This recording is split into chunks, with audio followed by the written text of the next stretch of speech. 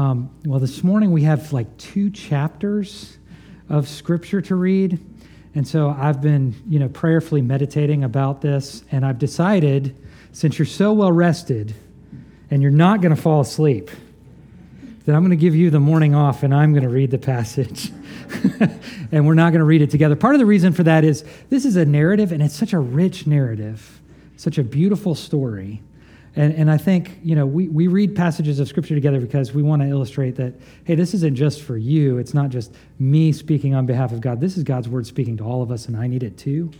But with this story, I just think we would lose something in the monotone kind of like tone that we would read this together. So I want to read this morning. We're picking up in our sermon series through Genesis. We're up to Genesis 7. We're going to read all of 7 and most of 8. This is God's word. Then the Lord said to Noah, "Go into the ark, you and all your household, for I have seen that you are righteous before me in this generation. Take with you 7 pairs of all clean animals, the male and his mate, and a pair of the animals that are not clean, the male and his mate, and 7 pairs of the birds of the heavens also, male and female, to keep their offspring alive on the face of all the earth. For in 7 days I will send rain on the earth, 40 days and 40 nights, and every living thing that I have made I will blot out from the face of the ground." And Noah did all that the Lord had commanded him. Noah was 600 years old when the floodwaters came on the earth, and Noah and his sons and his wife and his sons' wives went with him into the ark to escape the waters of the flood. Of clean animals, and of animals that are not clean, and of the birds and of everything that creeps on the ground, 2 and 2, male and female, went into the ark with Noah as God had commanded Noah. And after 7 days, the waters of the flood came upon the earth. In the 600th year of Noah's life, in the 2nd month, on the 17th day of the month, on that day all the fountains of the great deep burst forth, and the windows of the heavens were opened, and rain fell upon the earth 40 days and 40 nights. On the very same day, Noah and his sons, Shem, Ham, and Japheth, and Noah's wife and the 3 wives of his sons with them, entered the ark. They and every beast according to its kind, and all the livestock according to their kinds, and every creeping thing that creeps on the earth according to its kind, and every bird according to its kind, every winged creature. They went into the ark with Noah, 2 and 2, of all flesh, in which there was the breath of life. And those that entered, male and female of all flesh, went in as God had commanded him, and the Lord shut him in. The flood continued 40 days on the earth. The waters increased and bore up the ark, and it rose high above the earth. The waters prevailed and increased greatly on the earth, and the ark floated on the face of the waters. And the waters prevailed so mightily on the earth that all the high mountains under the whole heaven were covered. The waters prevailed above the mountains, covering them 15 cubits deep. And all flesh died that moved on the earth, birds, livestock, beasts, all swarming creatures that swarm on the earth, and all mankind. Everything on the dry land in whose nostrils was the breath of life died. He blotted out every living thing that was on the face of the ground, man and animals, and creeping things and birds of the heavens. They were all blotted out from the earth. Only Noah was left, and those who were with him in the ark. And the waters prevailed on the earth 150 days. But God remembered Noah, and all the beasts and all the livestock that were with him in the ark. And God made a wind blow over the earth, and the waters subsided. The fountains of the deep and the windows of the heavens were closed. The rain from the heavens was restrained, and the waters receded from the earth continually. At the end of 150 days, the waters had abated. And in the 7th month of the 17th day of the month, the ark came to rest on the mountains of Ararat. And the waters continued to abate until the 10th month. In the 10th month, on the 1st day of the month, the tops of the mountains were seen. At the end of 40 days, Noah opened the window of the ark that he had made and sent forth a raven. It went to and fro until the waters were dried up from the earth. Then he sent forth a dove from him to see if the waters had subsided from the face of the ground. But the dove found no place to set her foot, and she returned to him to the ark, for the waters were still on the face of the whole earth. So he put out his hand and took her and brought her into the ark with him. He waited another 7 days, and again he sent forth the dove out of the ark. And the dove came back to him in the evening, and behold, in her mouth was a freshly plucked olive leaf. So Noah knew that the waters had subsided from the earth. Then he waited another 7 days and sent forth the dove, and she did not return to him any more. In the 601st year, in the 1st month, the 1st day of the month, the waters were dried from off the earth. And Noah removed the covering of the ark, and look, and behold, the face of the ground was dry.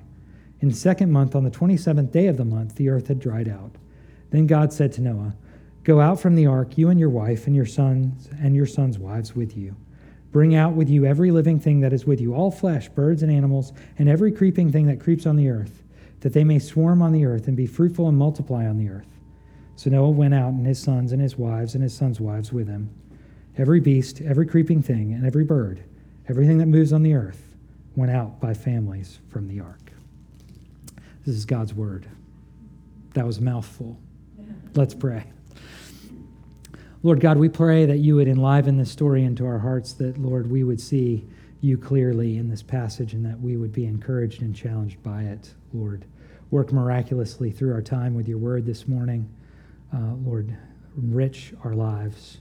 Make us more like Christ. We pray this in his name. Amen.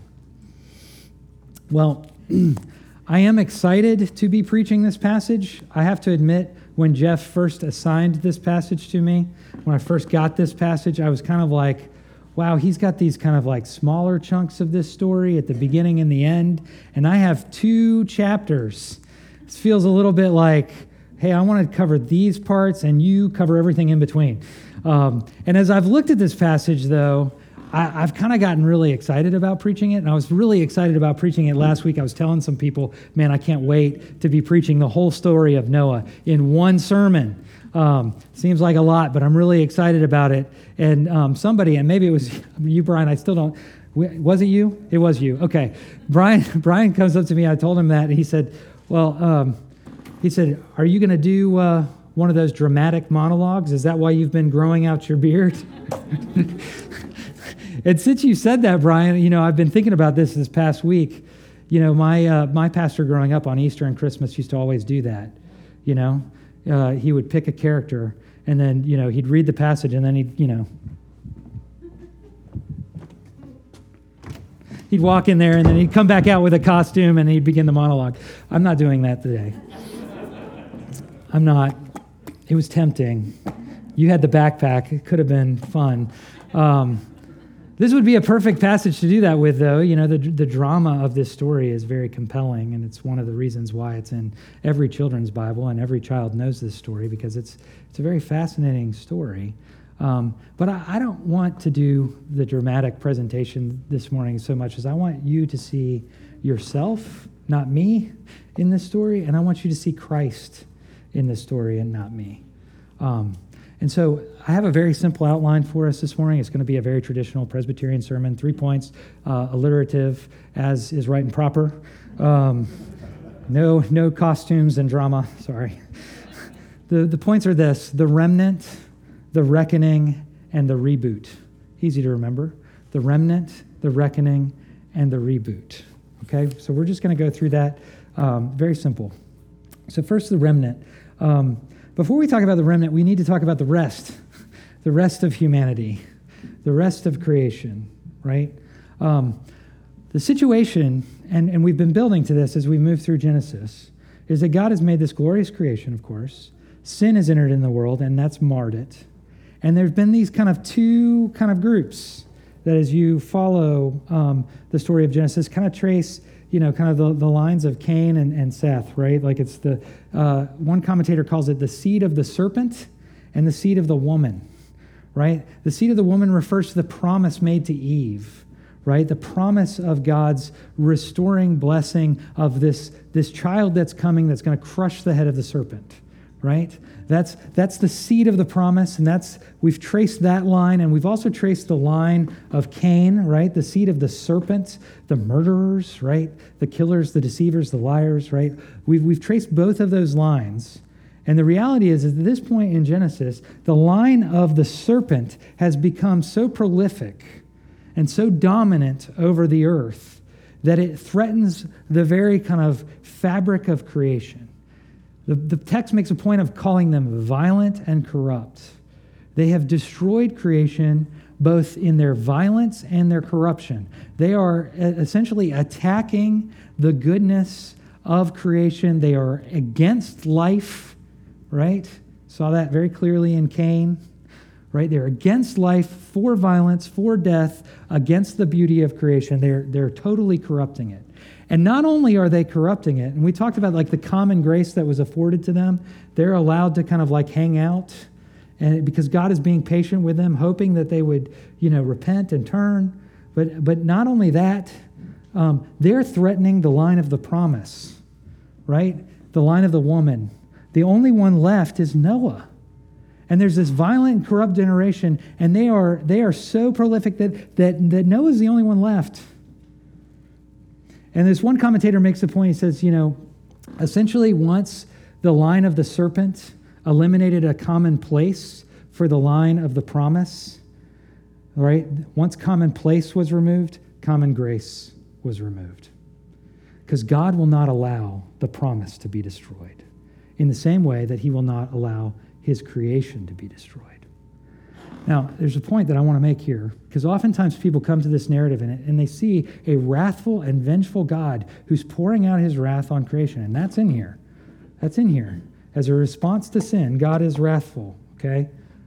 But primarily, what I want you to see first is that humanity is the one destroying creation originally in this text.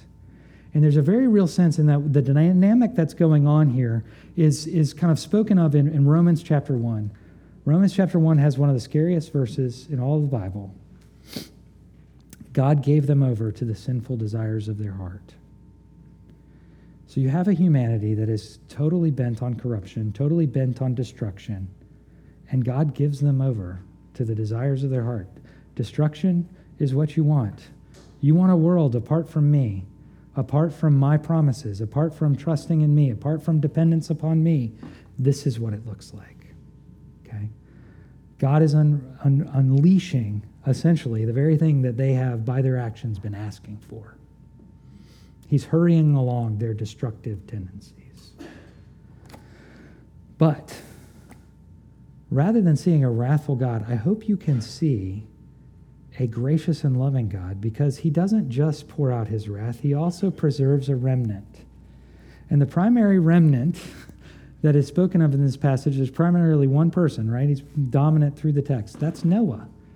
Noah is the primary remnant. There's a secondary remnant, his family and all of the animals, right? Right? They're all preserved by God. And there's some things that I want you to see real clearly. I said at the beginning, I didn't want you to, I didn't want to do this dramatic thing where you saw me in the text, where I pretended to be Noah. I wanted you to see Christ. So I want to be very clear. There are lots of different ways in which in this passage, Noah prefigures Christ. Genesis is such an amazing book because it's like a seed of the story of redemption that God is going to work out throughout all of Scripture. Like all of the elements are there. It just hasn't fully grown. And if you look at Genesis, you can see in kind of like seed form all of the things that God is going to do in Christ Jesus. And that's the case absolutely in Noah. Noah prefigures Christ in several very important ways. I want to highlight 4 of them this morning. 4 ways that Noah prefigures Christ. There's a sense in which Noah is like Christ. He is not Christ, right? He is in Christ, and he reflects Christ. And as he reflects Christ, he's pointing to Christ. Now, that was a very confusing thing to say. But what I'm saying is essentially, because he's a child of the promise, he's in the line of the woman, the seed of the woman. He's a child of the promise. He's in Christ. He believes the promise, just like you and I believe. And so as a result, he's in Christ. His being preserved is directly linked to his link to Christ. And insofar as that's true, he also reflects Christ in the same way that you and I reflect Christ. We who are in him also reflect to a world. We're not Jesus, but we're like Jesus. Noah's the same way. So 4 ways that I want to point out. First of all, the relationship. Notice the language and the very special relationship that Noah has with God. It mentions in chapter 6, verse 9, that's a little bit before our section, that Noah walked with God. That is a phrase that has been reserved for only one other person in Genesis, and that's Enoch. And one thing that you've got to remember is like with Enoch, the Jewish people in the intertestamental period, they were obsessed with Enoch. because it says that he walked with God and then he was no more. And they wanted to know what happened to him. Like if he was no more. And so, in the intertestamental period, there were all these books like 1st, 2nd, 3rd Enoch, right, that were kind of meant to describe kind of like what happened to Enoch. And they were all kind of these fantastic journeys that he went on and the wonders that he saw in heaven and all these things, because they saw him as having this very special relationship with God. He must have seen some incredible things. And so in these books, they imagined what those things would be and they described them. Those books are not in your Bible, right? Because we don't understand them to have been inspired, but they're very important in that they highlight the very special relationship that the Jews saw that Enoch had, and therefore the very special relationship that they saw Noah had. Right? And that gets back to him being in Christ. He is the inheritor of the promise, right? In the line of the seed of the woman. He walks with God. Brothers and sisters, you walk with God. We walk with God because we are the inheritors of the promise just like Noah. Right? But the ultimate inheritor of the promise, the ultimate fulfiller of the promise, was the offspring of Noah, ultimately Jesus Christ. So he prefigured him even as he was in him. You see? The relationship. Secondly, he's righteous and blameless. 6:9, righteous and blameless. 7 talks about it too. God says to him, I've seen that you're righteous, right? So he's righteous. Now we're going to see as we read on in Genesis, Noah wasn't perfect. For those of you who have been around Christendom for a little while, maybe you've read Genesis, you know that there's something coming in the next chapter where you kind of go, maybe he's not so perfect.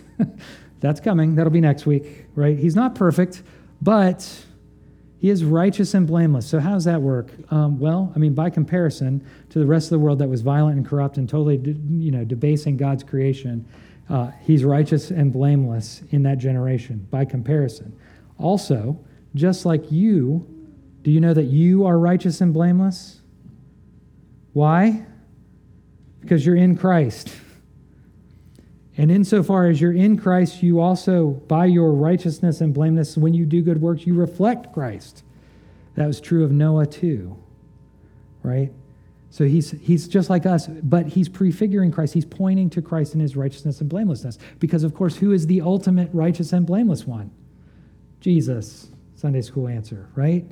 So he points to him in his special relationship.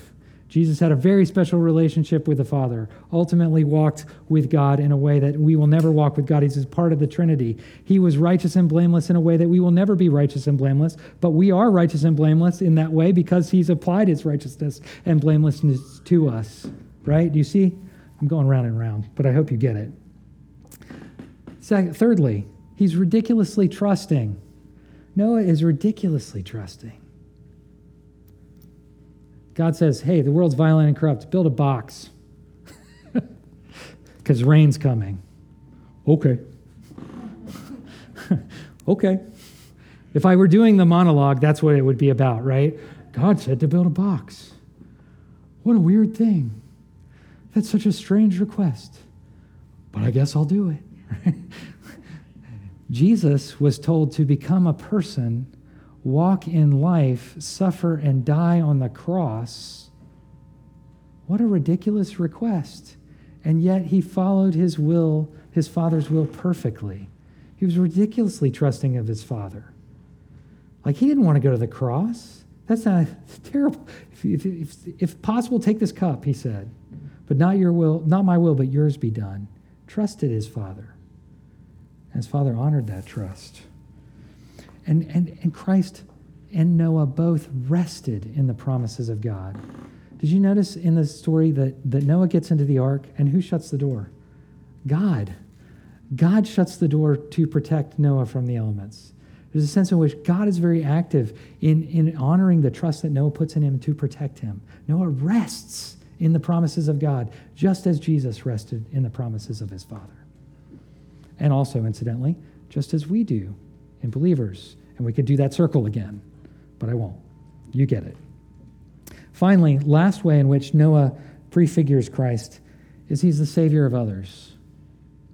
He's the Savior of others. Note that his family is saved through him, and all of the animals are saved through him. If there's a way that's easy to see yourself in this story, the easiest way to see yourself in this story is through Noah's family. Because we are saved through our great brother Christ, right? It's not through our great faith that we are saved, although our faith is a part of that. It's ultimately his work and his faith and his relationship. It's through all of that that we are saved. We get in to salvation through Christ. We are in him just as Noah and his family and the animals were in the ark. You see? Right? All of them are put together because of the relationship, right? And we're saved through our relationship with Christ. So do you see the four ways that Noah prefigures Christ, right? And in some ways us. Here's my application. Why I spent the time doing that. First of all, I think when you're reading the Old Testament, you have to see the ways in which all of these narratives prefigure Christ, because all of them are meant to be this beautiful, poetic way in which God is reflecting the character of Christ to you as a way of encouraging you and growing you in your faith. So often people read the Old Testament and think, well, they're just nice moral stories that, they're kind of like leading up to the real story. Or, there are different ways that God tried to save people that didn't work out before God did the real thing. No. All of them are part of the grand plan of salvation that Christ is ultimately going to fulfill, right? And God was pointing to that all along. There was no trial and error on God's part. There was just a very long and deliberate and slow and direct revelation about the truth about Christ so that people can put their faith in him and be saved, okay? But also, there's a sense in which Noah, as he reflected Christ, there's a challenge to us that we ought to also reflect Christ in how we live our lives. Halloween was recent, right? Speaking of dressing up as characters, I was not Noah for Halloween. I should have been, then I would have had a costume and I could have done it. Didn't do that. We like Halloween. Our kids dressed up as scary things. We had vampires and skeletons, a couple witches, an ice witch named Elsa. Lots of scary things. And we went door to door and trick-or-treating, and we went to one neighbor's house, and she called out and said, hey, what are you? And the kids all said what they were. And then she looked at me and she said, what are you? I said, well, they're all scary things, and I'm the scariest thing ever. She said, oh, yeah, what's that? I said, I'm an evangelical pastor.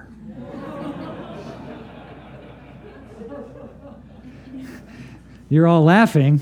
And I'm aware, by the way, that the term evangelical is going through a transformation, okay? I'm aware of that. But what she said back to me was really striking. She said, no, you're not.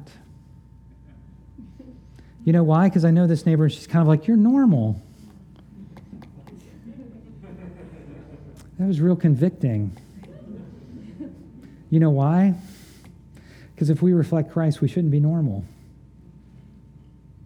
We shouldn't be normal. If we are dressing up as him, if we're reflecting him to a watching world, we should be the most crazy, weirdest thing that people have ever seen. And in fact, we should be a little scary. Noah and his testimony was a little scary to the world around him as he's building this box, right? And this impending flood. Jesus picks up to this in Matthew's gospel. He says, just as like Noah and the flood came suddenly in the days of Noah, so the Son of Man in his return. It's striking to me the way that our culture views us as weird. I was talking with a friend who's a campus minister at Duke, and he said, the thing that people react so strongly to is our sexual ethics right now. Like, we're viewed as really weird because of our sexual ethics, which, by comparison to the world, I guess that is pretty weird. But he said, I'm one conversation away from being written up in the student newspaper and being kicked off campus because of my sexual ethic as a pastor. You know what's striking to me about that and what was striking to him? He says, I believe in a coming judgment where God is going to judge all men according to their sins, and those who aren't in Christ are going to receive his wrath. But everybody's like, that's fine. That's cute and mythological. We're not really going to get upset about that. We're used to that, right? It's your sexual ethic that's really bothering us. Like we ought to be going to people and telling them just how scary we are. It's a little scarier than they think. Because we're weird. And the coming judgment is scary. But Noah isn't a story, as I said, of God's judgment. It's a story of his grace. And even as we are scary to the world, we ought to be representing the hope that is presented for us here. The beauty of the remnant, the salvation that is offered in Christ is the story. And as we dress up as Christ, as we represent that to the world, even as they are scared, the ultimate thing shouldn't be a fear of the coming judgment. It ought to be an amazement at the beauty of who Christ is and the salvation that is offered to us in the gospel. It's the most beautiful Halloween costume ever, even as it's scary. But we've got to stop pretending we're normal. We are weird. I want to kind of move into talking about the reckoning, the second point, right? This is the scary part. We need to talk about the scary part to get to the beautiful part. To talk about the reckoning, I want to just, you get to Noah, and everybody always has the questions, There's a lot of questions. I taught Bible and Ancient World at a Christian school, so we looked at the Bible as a historically accurate source. I believe it is historically accurate. I hope that goes without saying. And you get to stories like this, and people always want to ask the historically accurate questions. And here's what I want to do this morning. You remember the show Cheers? You remember Cheers, some of you? Those of you who are older. Those of you who are younger than me are like, no, what is that? I see some heads shaking. No, Cheers, that's way back. Okay, so there was this show called Cheers. It was set in a bar. There were a cast of characters that were regulars in the bar, and they used to kind of like talk, and it was all very funny. Okay? There was one character named Cliff. He was a mailman. He kind of knew everything, right? He was a know-it-all. He would always show up at the bar and kind of know everything. Well, one episode, Cliff gets put on Jeopardy. It's my favorite episode. He gets put on Jeopardy, and he crushes it. First 2 rounds, he has like $22,000. I think the other 2 contestants have like negative money and like $100 or something like that, right? And he gets to Final Jeopardy, and his buddies are out in the audience, and Norm's talking to Woody. He goes, I just feel for him because he's going to blow it. And Woody's like, how's he going to blow it? Anyway, he blows it. You get to Final Jeopardy. All he has to do is not bet all of the money, right? Well, he bets all of the money. And the answer is Archibald Leach, Bernard Schwartz, and Lucille Lesor, right? And you know how Jeopardy works? You don't give the answer, you give the question, right? He doesn't know the right question. The right question that the authors of the game were looking for was, what are the real names of Cary Grant, Tony Curtis, and Joan Crawford? But what Cliff says, because he doesn't know the answer, is, what are the names of 3 people who've never been in my kitchen? Technically, he's right? And he insists at the end of the episode, he's like arguing with Alec Trebek. He's like, that is correct. This is true. They've never been in my kitchen. Call him and ask them. Right? I think sometimes we come to Genesis with the wrong questions. Right?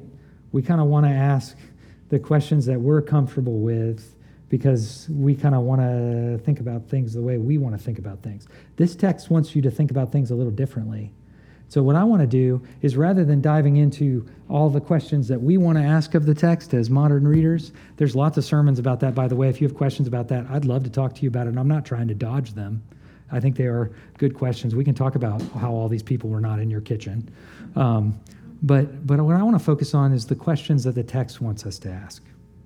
So first of all, when we're thinking about this reckoning, think about the flood. What we want to ask is, where was it? Was it a local flood, a global flood? How big was it? What are the evidences of it? Like, where can we find like some sort of like archaeological or geological record of the flood? Like, these are the questions that we want to ask, right? Like, was this flood in our kitchen? Right? Like, those are the questions we want to, but what the text wants us to ask is not where or when was the flood, but what is the flood? Okay? What is the flood? And it's from a literary standpoint, The flood is so much more than just a flood and a bunch of water. And I really want you to see this, that like what is being communicated here is so much more terrible than a bunch of rain all over the earth or in a local geographic position, whatever. It's so much more terrible than that. The language here, first of all, you need to understand in ancient Near Eastern culture, and specifically in Hebrew culture, water represented chaos, absolute chaos. You see that very clearly at the very beginning of Genesis. The Spirit of God hovers over what? The waters. Before God brings order to creation, there's just water, chaos, right? And what I want you to see is that the flood essentially walks back the steps of creation. God is undoing creation, literally, in this text, okay? Notice that like the flood ends with God sending a wind over the waters. Well, guess what? That's how creation begins. With God, the Spirit and wind are the same word in Hebrew, ruach, right? The Spirit hovering over the waters. That's how creation begins. That's how the flood ends. Do you see? At various different points, right, in creation, God separates, remember that? It's kind of weird language for us modern readers. He separates the waters in the heavens from the waters on the earth, right? Well, in the flood, he brings them back together. He separates the waters to produce dry land in creation. But in the flood, he brings the waters up over the highest mountains so that all the water covers everything. Okay, what is being described from a literary standpoint is God basically saying, you want a world without me? I will remove my protective presence and allow everything to descend back into chaos and violence and destruction, just like you were acting like you wanted. Do you see? It's much more terrible. This is a terrible picture of God's wrath, and that is a picture of how he deals with sin that rebels against him and says, I want nothing to do with you, God. He says, fine. Here's a world without me. Okay? That's the right question. Second thing, we love to ask this question, like, where's the ark? In my Bible and Ancient World class, 9th grade, Mr. Sutton, what archaeological evidence do we have of the ark and where is it? Can we find it today? There's lots of people that think they found it. There's all kinds of stuff. We could talk about this for hours. There are sermons about it. We're not going to ask that question today. Instead of where is the ark or where can I find it or what historical evidence do we have of it, here's the question that I want to ask. What is the ark? What is the flood and what is the ark? There is a couple of times in Scripture where God gives exact dimensions to build something. One's the temple, one's the ark. There's a sense in which the temple and the ark are linked. There's a sense in which Noah, being kind of put into this ark with all these animals, is with God in the same way that the temple represented the dwelling place of God with man. So when Noah goes into the ark and is protected, he's surrounded by God. He's being protected. He's with God. Okay? But here's something else that I think is very important. The Egyptian root for the word coffin is very similar to the Hebrew word for ark. Ark doesn't mean boat. It just means chest. And if you think about it, the other place where an ark shows up in the Pentateuch, in addition to in the temple, right? There's this ark, there's the one in the temple, and then there's one more. That's the one that Moses is thrown into as he's put into the water, meant to be killed by the Nile. Both Augustine and John Calvin referred to the ark, this ark, Noah's ark, as a coffin. There's a sense in which Noah was building a coffin with a window, and he was getting into it with a bunch of animals. I think we miss that. I think we think of it as like he's seeing this as like God's provision of safety, but like why would a box, right? There's nothing boat-like about the description of this. Why would a box with a bunch of animals, some of them deadly, feel like life? It's absolutely a picture of death. And here's my application of these two things. God has promised to bring judgment for sin. and he has promised deliverance for his people. He doesn't promise that he will not have them enter into suffering and death, but he does promise that he will bring them through it. And the application for us this morning is that just as Noah had the ark, Christ had the cross. And Christ invites us into his ark by saying, pick up your cross and follow me. We as believers, so often, I think, are so consumed with our own safety and well-being, but in reality, what we should be doing is we should be following after Christ. We should be entering into the ark, and that is a walk into death. That's the application for us, because if we pick up our cross and follow Christ, right, we are entering into death. Now, here's the promise. Christ will bring us through that into new life. But it's not something that we avoid totally. I want to just a couple of biblical passages to grapple with, so you can kind of see where I'm going with this, so you can understand in the New Testament where this comes from. You know, I mentioned that in Matthew 24, Jesus says his return will be like the flood, sudden and catastrophic for those who aren't in him, right? So how do you get in him? Well, he says that in other places in the gospel, specifically, not pacifically. Sorry, that was a water pun. Unintentional. Mark chapter 8, for example, pick up your cross and follow me. That's how you become in me. You walk with me in my dying and my suffering and also in my rising, right?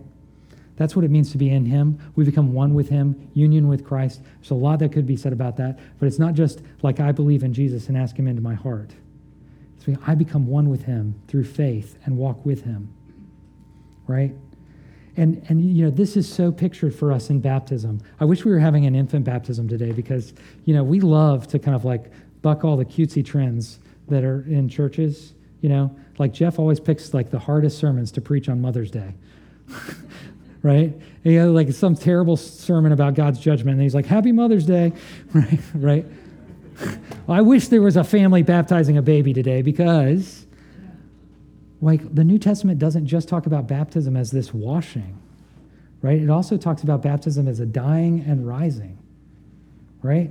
Consider Colossians 2:12. Having been buried with him in baptism, in which you were also raised with him through faith in the powerful working of God who raised him from the dead. Now, here's important. Listen to this verse. 1 Peter 3 actually ties that dying and rising directly with Noah. Listen to 3:20, 1 Peter. When God's patience waited in the days of Noah while the ark was being prepared, in which a few, that is 8 persons, were brought safely through water, baptism, which corresponds to this, now saves you not as a removal of dirt from the body, but as an appeal to God for a good conscience through the resurrection of Jesus Christ. Right? Our baptism is meant to like figure our death. When we bring our babies and we say, here, baptize them, we're kind of like dipping them into death and prefiguring their rising in Christ. Happy baptism. Right? And here's the application. Have you entered the coffin with the window? Are you picking up your cross and following Christ? Because there is a destruction happening all around us. The world is absolutely terrible. It's a violent and corrupt world, right? And the only way to save yourself is to become in Christ, to do the exact opposite of what would be natural to do. Rather than trying to preserve yourself, you ought to try to sacrifice yourself in Christ with him. You see? We aren't removed from trial and suffering, but we are preserved through it. And that brings me to my last point, the reboot. The reboot. We talked a lot about kind of like poetic, I've talked a lot about the kind of poetic and literary structure of this passage. Kind of one of the first things that they teach you in seminary when you're studying the Old Testament is like the Hebrew tendency to write poems in chiasms. Okay, some of you are shaking your head because you've been around our church and we talk about it a lot when we talk about the Old Testament. So for those of you who aren't familiar, a chiasm is it's kind of like a pyramid structure that begins and ends exactly the same way and kind of like has mirrors that lead to a central point on either side of the story. So for example, in this narrative, there's a period of 7 days of waiting followed by a period of 7 days of waiting. followed by a period of 40 days and 40 nights, followed by a period of 150 days, followed by another period of 150 days, followed by another 40-period day, and then a 7-day period, and then a 7-day period. Do you see the chiasm? Right? The beginning and the end are the same. It all kind of comes together in the middle. Well, this whole story forms a chiasm, and you know what the center point is? The center point is this verse in chapter 8, verse 1. God remembered Noah. God remembered Noah. That is this is the big point from this sermon that I want you to get. Like, I think it's so weird, that language, right? God remembered Noah. It's almost like, God turned on the water and then he was like off kind of like running the universe and he's like, oh, I forgot the water. But now I've remembered. I've remembered Noah. I'm going to go back and I'm going to save him. That's not what this means.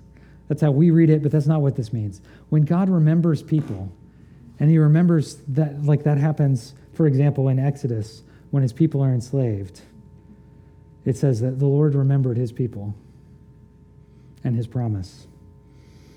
It's a way of saying he loves them. He cares for them. They matter. It's become common in our modern language to say that I see you. Some friends of mine, I was trying to really love them well this last week, and in a way to make me feel appreciated, they say, James, you did all this, you did this, you did this. We see you. That's essentially what's happening here. God sees Noah. Now, here's the thing. We who are children of the promise, it's easy for us as we are tossed to and fro about in this world that is totally falling apart, right? To feel unseen by God. But Sunday is a great time to come back together and to remember that God remembers us. God remembers you. God cares. God loves you. You may feel forgotten. You may feel like everything is gone totally sideways and that God is not aware, but he remembers. And what does he do for those he remembers?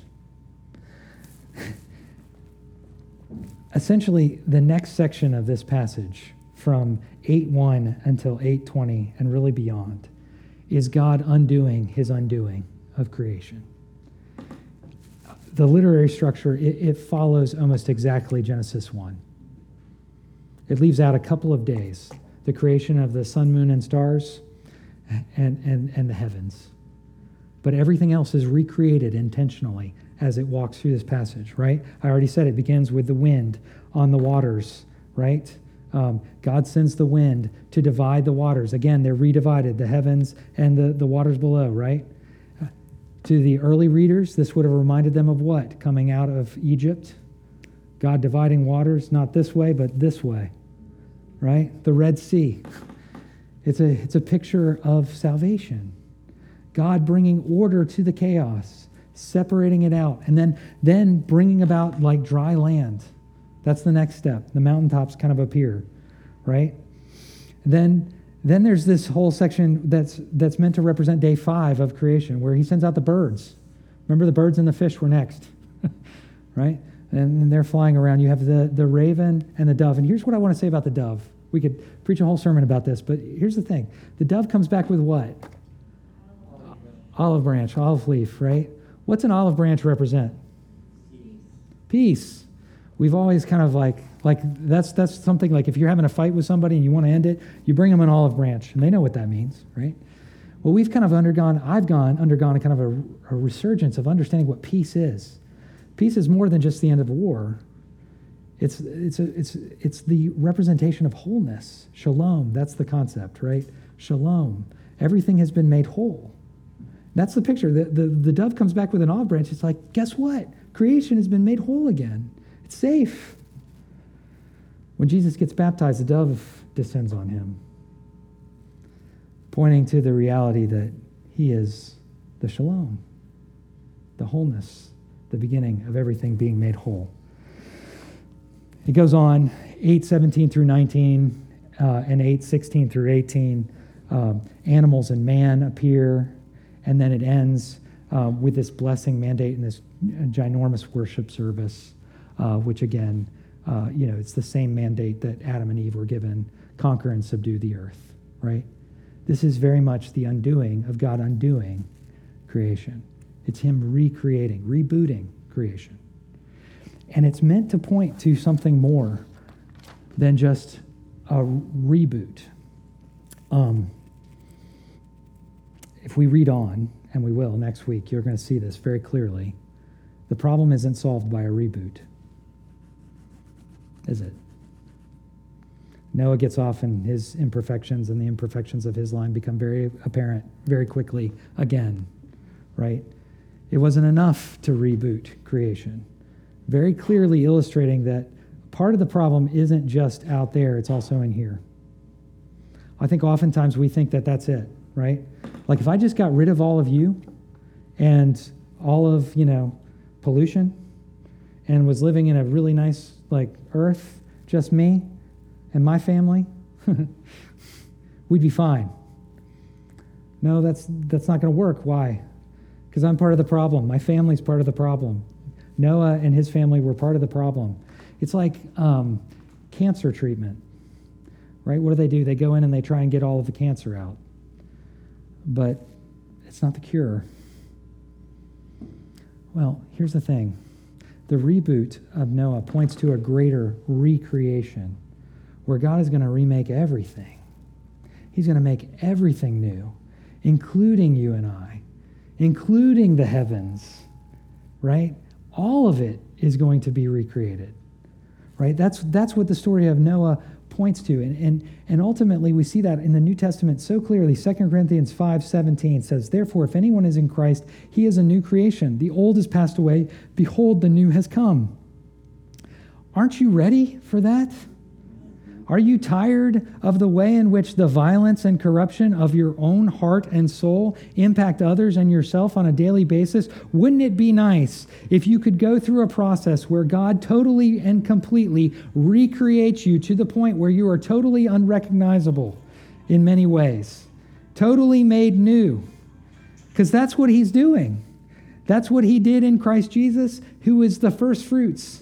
And now he's doing it with us, but not just us. Romans 8:19 and following. "For the creation waits with eager longing for the revealing of the sons of God. For the creation was subjected to futility, not willingly, but because of him who subjected it, in hope that the creation itself would be set free from its bondage to corruption and obtain the freedom of the glory of the children of God. For we know that the whole creation has been groaning together in the pains of childbirth until now. And not only the creation, but we ourselves who are the first fruits of the Spirit, groan inwardly as we wait eagerly for adoption as sons, the redemption of our bodies." We worship a God who loves us so much, he remembers us so much, that he's going to go so far as to recreate all of us perfectly and recreate this world perfectly, recreate the heavens perfectly for us. You are not just seen, you are loved, so loved.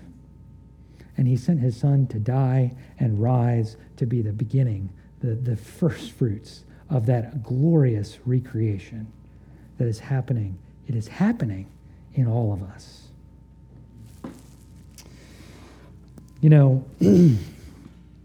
I've been very intentional of not addressing practical questions about the historicity of this passage. I'm sure you noticed, right? Some of you may be kind of frustrated with that, like I wanted you to talk about this, but all you're talking about is the literary structure and how this is a poetic kind of story. And maybe some of you are feeling like, well, if this is just poetry, is it really true? Isn't it just more appropriate to treat poetry like epic poetry of like the Greeks of old? It's like mythology.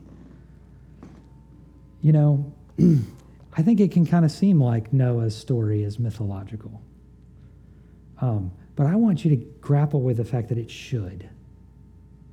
It should seem mythological. Because here's the deal. Your story is poetic and mythological, or seems mythological. It's not mythological. It seems mythological. because we believe in a God who raises people from the dead, and we believe that he is recreating each of us internally and weaving our story into the grand story of our Savior who came, lived a perfect life, died a perfect death, and rose, and now sits in heaven. That's epic poetry. And you're being woven into that in the same way that Noah did, and I believe that God writes poetry on our lives. And so if Noah's story seems poetic, and that makes it seem mythological, good. Because the stuff that we believe is amazing and glorious and incredible to the world. And as we live it out, we ought to look like funky mythological creatures. Best Halloween costume ever. Walking around, revealing the beauty of the salvation of our God. Because he's doing that with each of us. Each of us is being remade. I guess in a way we're all kind of doing dramatic monologues, right? So maybe it would have been appropriate for me to do that. But here's what I would ask. Here's my prayer for us. May Christ shine clearly through our stories, our mythological almost stories of redemption, so that a watching world might see and believe in the glorious reality of who our Savior is. I pray that in the name of the Father, the Son, and the Spirit. Amen.